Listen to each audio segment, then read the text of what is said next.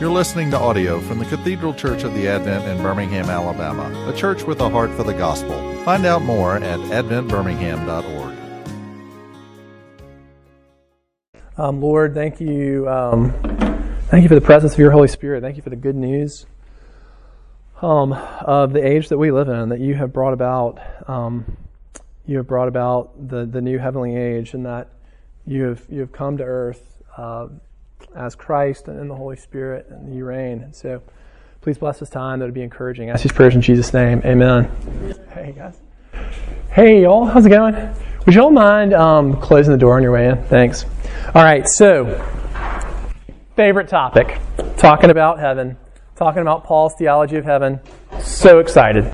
So last week, first off, the premise of this class is what we're gunning for is heaven consciousness. So what we mean by that is that to come to a place in your spiritual life where heaven is so much a part of your perspective that it just factors into your daily life.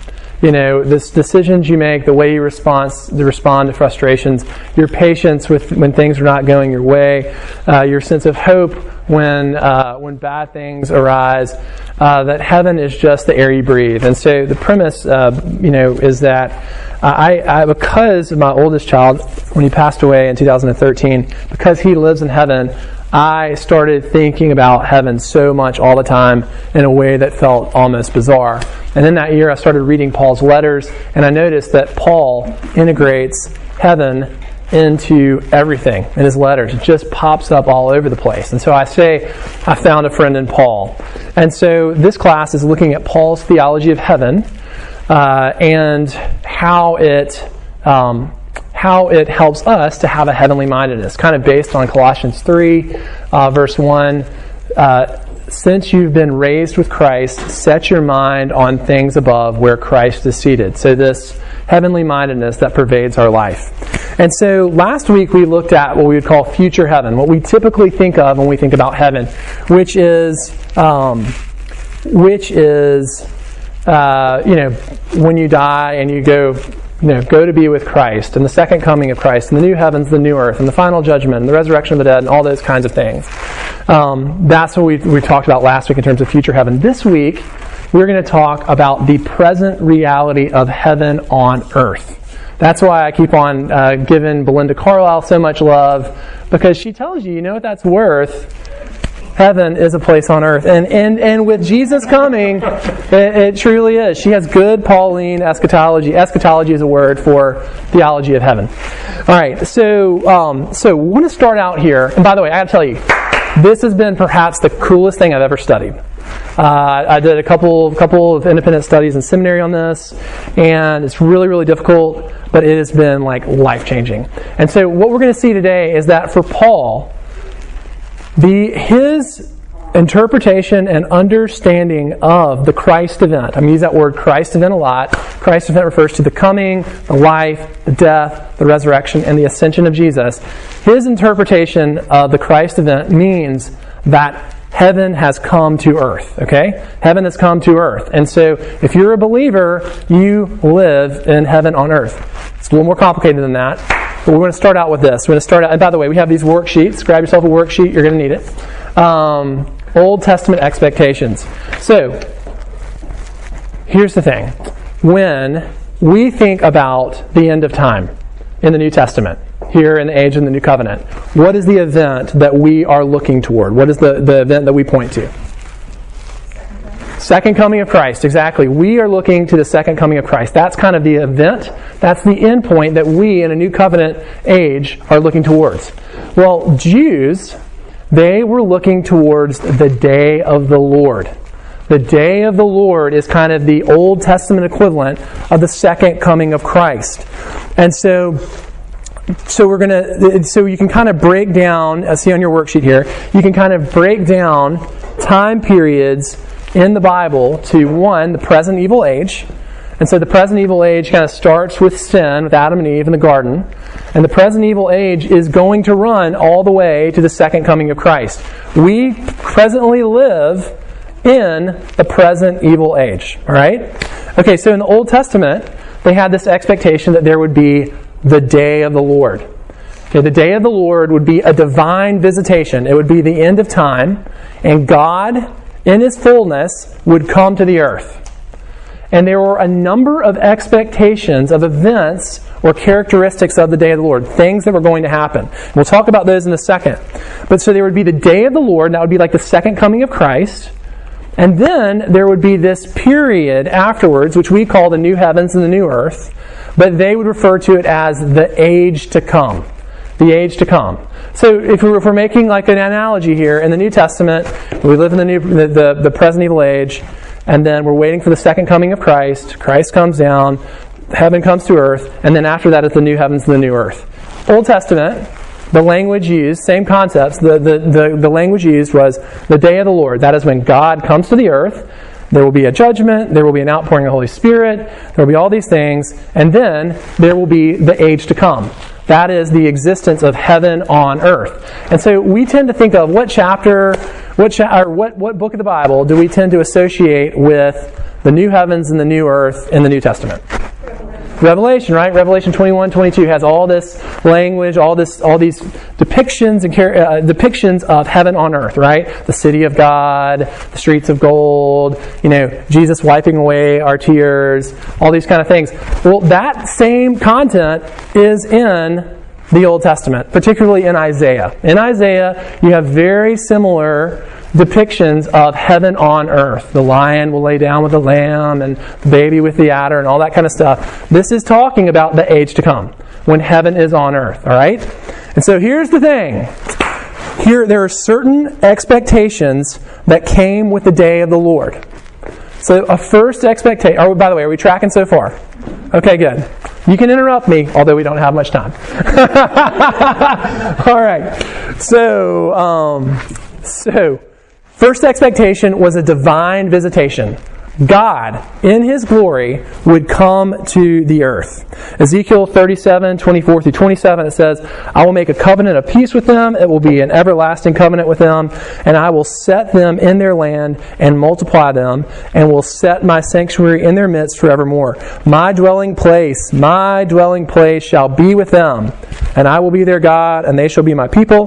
Then the nations will know that I am the Lord who sanctifies Israel when my sanctuary is in their midst forevermore. So God is going to be present on the earth. That's expectation number one. Expectation number two is that of divine judgment. I'm going to tell you, if you're going to do a bunch of reading of Day of the Lord content in the Old Testament, it is going to scare your pants off, because it is all about divine judgment. That's not the only thing it's about, but that is a lot of what it's about. And so, in Isaiah 13, 9 through 11, it says, Behold, the day of the Lord is coming, cruel, with fury and burning anger, to make the land a desolation, and He will exterminate its sinners from it. For the stars of heaven and their constellations will not flash forth their light. The sun will be dark when it rises, and the moon will not shed its light. Thus I will punish the world for its evil, and the wicked for their iniquity, and I will put an end to the arrogance of the proud. Woo! I mean, I tell you. But that is part of it. Part of the expectation is there will be a divine judgment. All right, next expectation is there will be an outpouring of the Holy Spirit. Joel chapter 2, 28 through 31. And it shall come to pass afterward, this is after the day of the Lord, or concurrent with the day of the Lord, that I will pour out my Spirit on all flesh.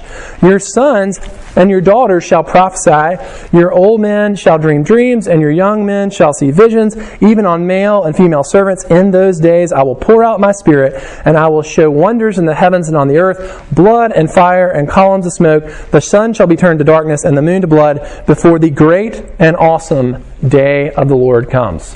So there is an expectation of an outpouring of the Holy Spirit. Interesting. Anybody ever seen this quoted in the New Testament? Where is this quoted in the New Testament? Acts chapter 2. What event? Pentecost. Interesting. Okay, let's keep on going. Isaiah 61.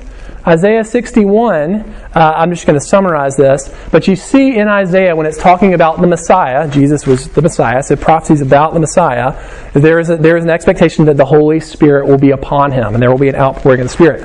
Finally, number 4, there is an expectation of the resurrection of the dead, a resurrection of the body, and this is for everyone.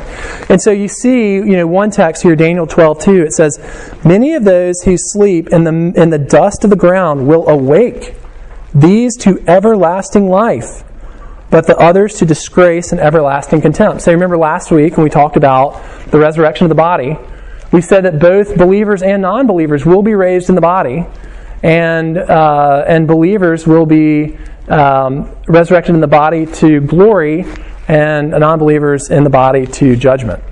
And so, with that being said, here are the expectations, right? Okay, so now things get really, really cool. All right, so Paul is a good Jew. Paul knows these expectations, right? And there was, especially you see in the first century, there was lots of messianic expectation, and there was lots of talk of the age to come. When will the age to come arrive? When will the day of the Lord come? Well, here's what happens to Paul. Paul, obviously, in Jesus' life, he is not buying that Jesus is the Messiah. He is not buying the Christian faith. He thinks it is false. But something happens to Paul. Everything changes for Paul. And where does everything change for Paul? Damascus Road, when he encounters Jesus after the resurrection. And so when Paul encounters Jesus on the road to Damascus, the dominoes of the day of the Lord start to fall. All right, so it says here, this is George Ladd, Theology of the New Testament.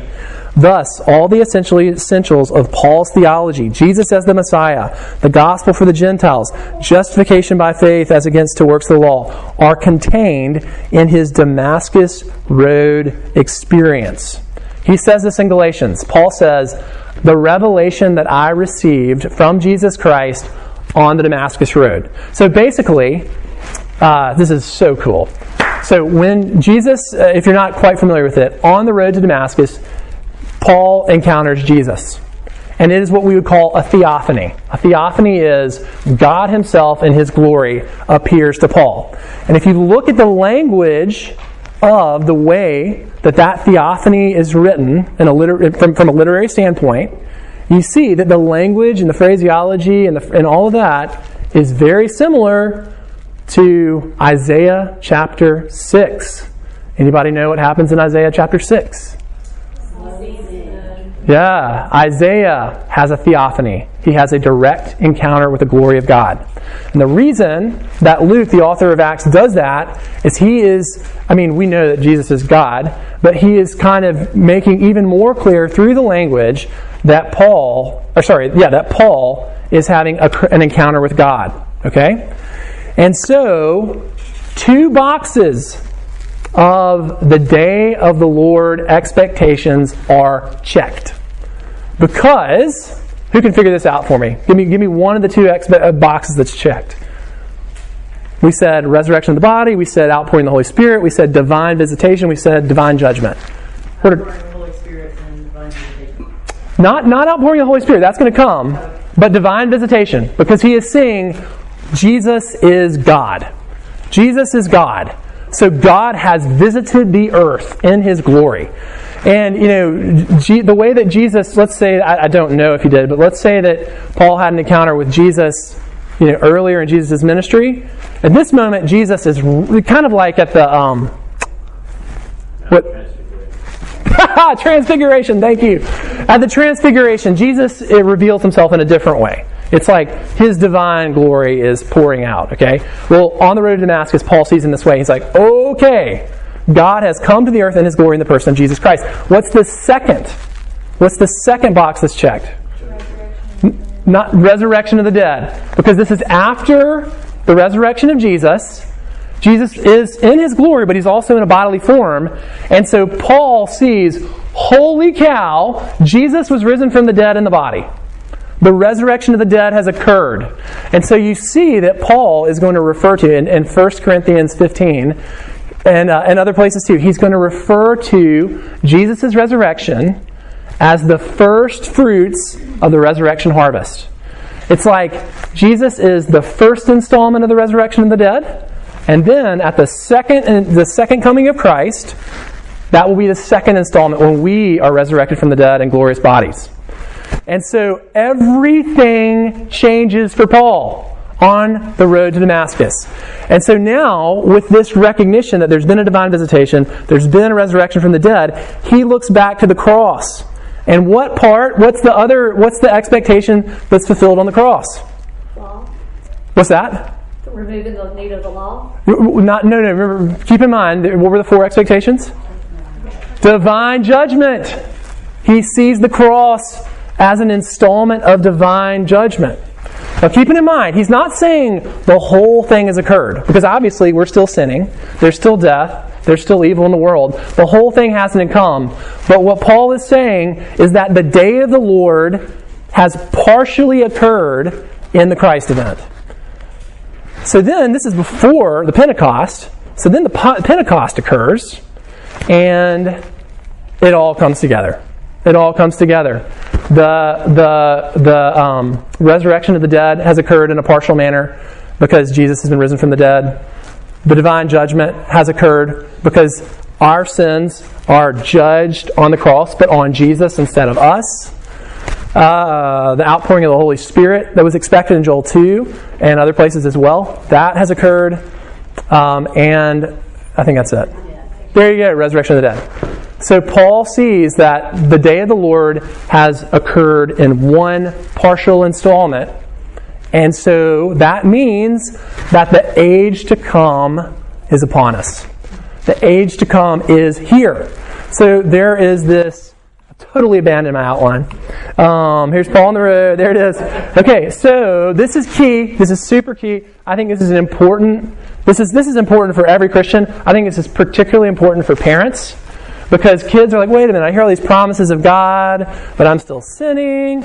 I hear that Jesus has come and He's defeated sin and death, but I'm still suffering. Understanding the now and the not yet is so key. So this is called the now and the not yet. And what it is basically demonstrating is that the present evil age that started with sin, that is going to continue all the way to Christ's return. But in the middle of that, at the Christ event, the day of the Lord has occurred in a partial manner, and so the age to come is here and now. And so what that means is that, in fact, according to Belinda Carlisle, heaven is a place on earth. It all comes back to Belinda. So anyhow, get excited. So this, friends, is part of why Paul is so heavenly minded. And we're going to get into this more next week. It's because he says if you're a believer in Christ, he says this in Colossians chapter 1, that you have been transferred into the age to come.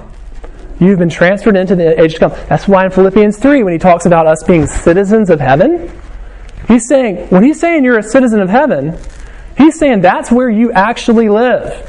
And we'll get all up in this next week. But if citizenship in the Roman world, that's where you actually are a citizen of. So Paul never really lived in Rome, but when he's on trial near Jerusalem, he says, boop, boop, boop, boop, boop. I'm a Roman citizen. And so they have to take him to Rome for him to have his trial there, because since he has Roman citizenship, which he talks about that all a bunch in the book of Acts, it's as if he is a resident of Rome. So when he talks about your citizenship is in heaven in Philippians 3, he is saying if you're a believer in Christ, you have been transferred into this new heavenly age. And, that's where your true citizenship is. Now, you are in vacation. You're in vacation or on holiday, if we're European and sophisticated. You're on holiday in the present evil age, but your true home is now in heaven. And so that is part of why Paul is so heavenly minded. And All the things that have made him so heavenly minded are true of us. They're true of us. We live in the kingdom of God. So, now, let's look at some different paradigms that Paul uses to describe the age to come. The term that I use, I'm going to use the term the new heavenly age, because there are three primary paradigms that Paul uses to describe this in his letters. Lord have mercy, I'm going to take a 2-hour nap this afternoon. All right. I've even got like food for the fuel. All right. So the first paradigm that Paul uses to describe the age to come and the new heavenly age is the new creation. Anybody tell me when you hear the new creation? Anybody got a verse? Anybody got a chapter? Where do we hear about new creation in Paul's letters? 2 Corinthians chapter 5. If anyone is in Christ, he is new creation. We tend to think about that in individual terms, like, oh, Jesus has made me a new creature. Well, actually, there's a much bigger eschatological connotation to that. He is saying if anyone is in union with Christ, which that's what happens when you're saved, you come into union with Christ, then you live in the new creation. And so when you're going to see different places in Paul's letters where he has this paradigm of new creation that involves Jesus being the new Adam, us being born again into a new creation, and that we are now residents of the new creation. Everybody knows, not everybody, but a lot of people know Ephesians 2:10. For you are God's workmanship, created in Christ Jesus to do good works, which He has prepared in advance for you to do. When He's talking about being created in Christ Jesus, He's not talking about you being born naturally. He's talking about you being born again as a Christian in union with Christ. So as a product of you now being a resident of the new creation, you will do good works that are befitting a new creation. When he talks in 1 Corinthians chapter 15 about, when he talks about Jesus being the new Adam, he talks about this in Romans 5. What he's saying is, yeah, Jesus created the physical world, and then the present evil age, Adam was kind of like the federal head of that age. But now, Jesus, having been resurrected from the dead, He is the new Adam of the new age. You know, before you were a believer, you were under the old Adam. That was the head of that age. But not any longer. You are now under the new Adam. That is who you are identified with and who you are under. So you're going to see this language of new creation, and he's talking about the present existence of the age to come. Second, he uses the term the age of the Spirit versus the age of the flesh. So Romans chapter 8, the word Spirit is used a ton. Sometimes it's referring to like the Holy Spirit as an individual person of the Trinity. And sometimes he's talking about the age to come that is upon us as the age of the Spirit. With the emphasis being that the Holy Spirit has been poured out on us and God is present in this earth through the outpouring of the Holy Spirit. He says in Romans 8:9, you, however, are not in the flesh. He's speaking in eschatological terms. He's not talking in individual terms. He is saying, you are no longer a member of the present evil age. But you are in the Spirit, if in fact the Spirit of God dwells in you. When he says in the Spirit, he's saying you are now in the new heavenly age, the age to come, which in this paradigm he's talking about as the age of the Spirit. Another paradigm that he uses is the kingdom of God. Now this, when Jesus is talking about the kingdom of God in the Gospels, that's one of Jesus' primary paradigms that he's talking about. Jesus is announcing the same reality. Jesus is saying that the kingdom of God is here. And you hear Jesus talk, if you do a biblical theology of the Gospels, that Jesus is talking about the kingdom. Sometimes Jesus is talking about the kingdom of God as here and now. And sometimes he is talking about the kingdom of God as a future reality. It's a both and because of the now and the not yet. Right? And so you see the same thing in Paul. Paul, he says in Romans 14:17, for the kingdom of God is not a matter of eating and drinking, but of righteousness and peace and joy in the Holy Spirit. Present reality. The kingdom of God is here now. But In 1 Corinthians 15:23, he says, "But each in his own order, Christ the first fruits," talking about the resurrection of the dead, "then at his coming, those who belong to Christ, second installment of the resurrection of the dead," that's us. "Then comes the end, when he delivers the kingdom of God to the Father, after destroying every rule and every authority and power. For he must reign until he has put all his enemies under his feet." So he's now talking about the kingdom of God as a future reality. And so the reason I bring up all this is if you're reading Paul's letters, when you start to see some of this language used, like I skipped over 2 Corinthians 5:16, it says, "From now on, therefore, we regard no one according to the flesh," the old age, "even though we once regarded Christ according to the flesh, we regard him thus no longer." We don't think in terms of the old age. We think in terms of the new creation, in terms of the new heavenly age. And so, all that to say, when you read Paul's letters, you're going to see these paradigms all over the place and in different ways, and they're all talking about the same thing but with different emphases. They're all talking about the present reality of heaven on earth through the Christ event and through the outpouring of the Holy Spirit. That is cool. That is really, really cool. And so, what are some of the implications of this? So first, when we think about wanting to be more heavenly minded or wanting to like taste the reality of heaven, we think about ascending and transcending and like trying to get up there. When in reality, like the Holy Spirit dwells in you. The Holy Spirit is here. Christ has come. We breathe heavenly air. Heavenly air, because the Holy Spirit has been poured out on us. We live in the kingdom of God here and now. Now, I don't want to oversell, because, like I said, the present evil age is still here. We still sin. There's still evil, and that we won't be delivered to that until we die or until Christ comes back. If you want to come tomorrow, Jesus, I will take it. But that's to give us a sense that heaven is actually closer. So, pursuing and seeking the joy of heaven, the intimacy with God that we will experience in heaven, seeing the Lord as we will in heaven, it's not this way out there thing so much. I mean, it is in some ways, but in other ways, it's right here, because the Holy Spirit is with us and we are in union with Christ. We are now citizens of the new creation. Next, great comfort. Great comfort. It's like, I don't have a good analogy, so I'm not going to say one because I'll probably butcher it if I do it off the top of my head. Never do that. When you're teaching, don't don't make up an analogy on the spot. But there is great comfort to know that, man, I don't know about y'all, but when I see kids studying for exams, sorry Davis, when I see kids, and sorry Laura, when I see people studying for exams, I'm like, oh, I am so glad that's over. I am so glad I don't have to do that anymore. And there is this sense of like, you kind of live on the back end. You've gone through the really, really, really hard season, and now you've been delivered into a better season. There's a threshold that's been crossed, and that's true for us. That is true for you if you're a believer in Christ, that you have been brought into the kingdom of heaven. And that's where you dwell. And it will only get better from here. It'll only get better from here. Finally, it helps us to seek a heavenly life. We're going to talk about this more in a few classes from now. But, by the way, I just look like an absolute Neanderthal with eating a banana in front of this class.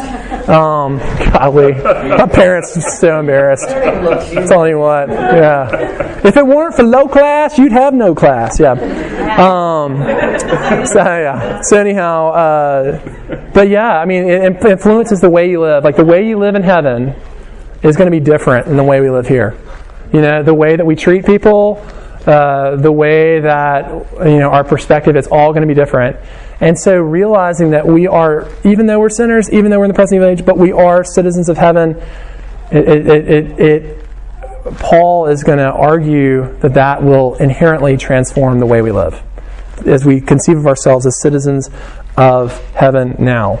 And then finally, we seek to bring others into the new heavenly age. What a joy it is to have the assurance that you're a citizen of heaven. So it motivates us in evangelism. That'll be another class. But anyhow, on point number 4, Paul says this after he's talking about the new creation. in 2 Corinthians chapter 5, it says, all this is from God. Talking about all this being the gospel, the new creation, who through Christ reconciled us to himself and gave us the ministry of reconciliation. That is, in Christ, God was reconciling the world to himself, not counting their trespasses against them, and entrusting to us the message of reconciliation. The thing that's cool here is the center of the new heavenly age, of the age to come, of the kingdom of God, of the age of the Spirit, of the new creation, all of this language. The center of it is Christ. It is being in union with Christ. So tasting union with Christ means you are one with Jesus. And so having a life now that tastes as much and is experienced as much like heaven as possible is being as close to Jesus as possible. What makes heaven heaven is Jesus. It is union and communion with Jesus. And so that's the big encouragement. Keep things simple. Get as close to Jesus as possible. Everything else will take care of itself. All right, let me pray for us. I'm not going to have much time to answer questions because I have to go back upstairs. But let's pray. Jesus, thanks for loving us. Thanks for dying for our sins. And thank you. Thank you for the age that we live in. Thank you for the promises of heaven. And Lord, I pray that more and more that these things would be real for us. That we would have this great assurance. That we'd have this great sense of patience. That we would be really, really tolerant of people. And I pray that this would give us great rest, Lord, that you have transferred us into this new heavenly age. So we trust you, Lord. We love you. Ask these prayers in Jesus' name. Amen. You've been listening to audio from the Cathedral Church of the Advent. If you live in Birmingham or find yourself visiting, we hope you will join us at one of our Sunday services. Find out more at adventbirmingham.org.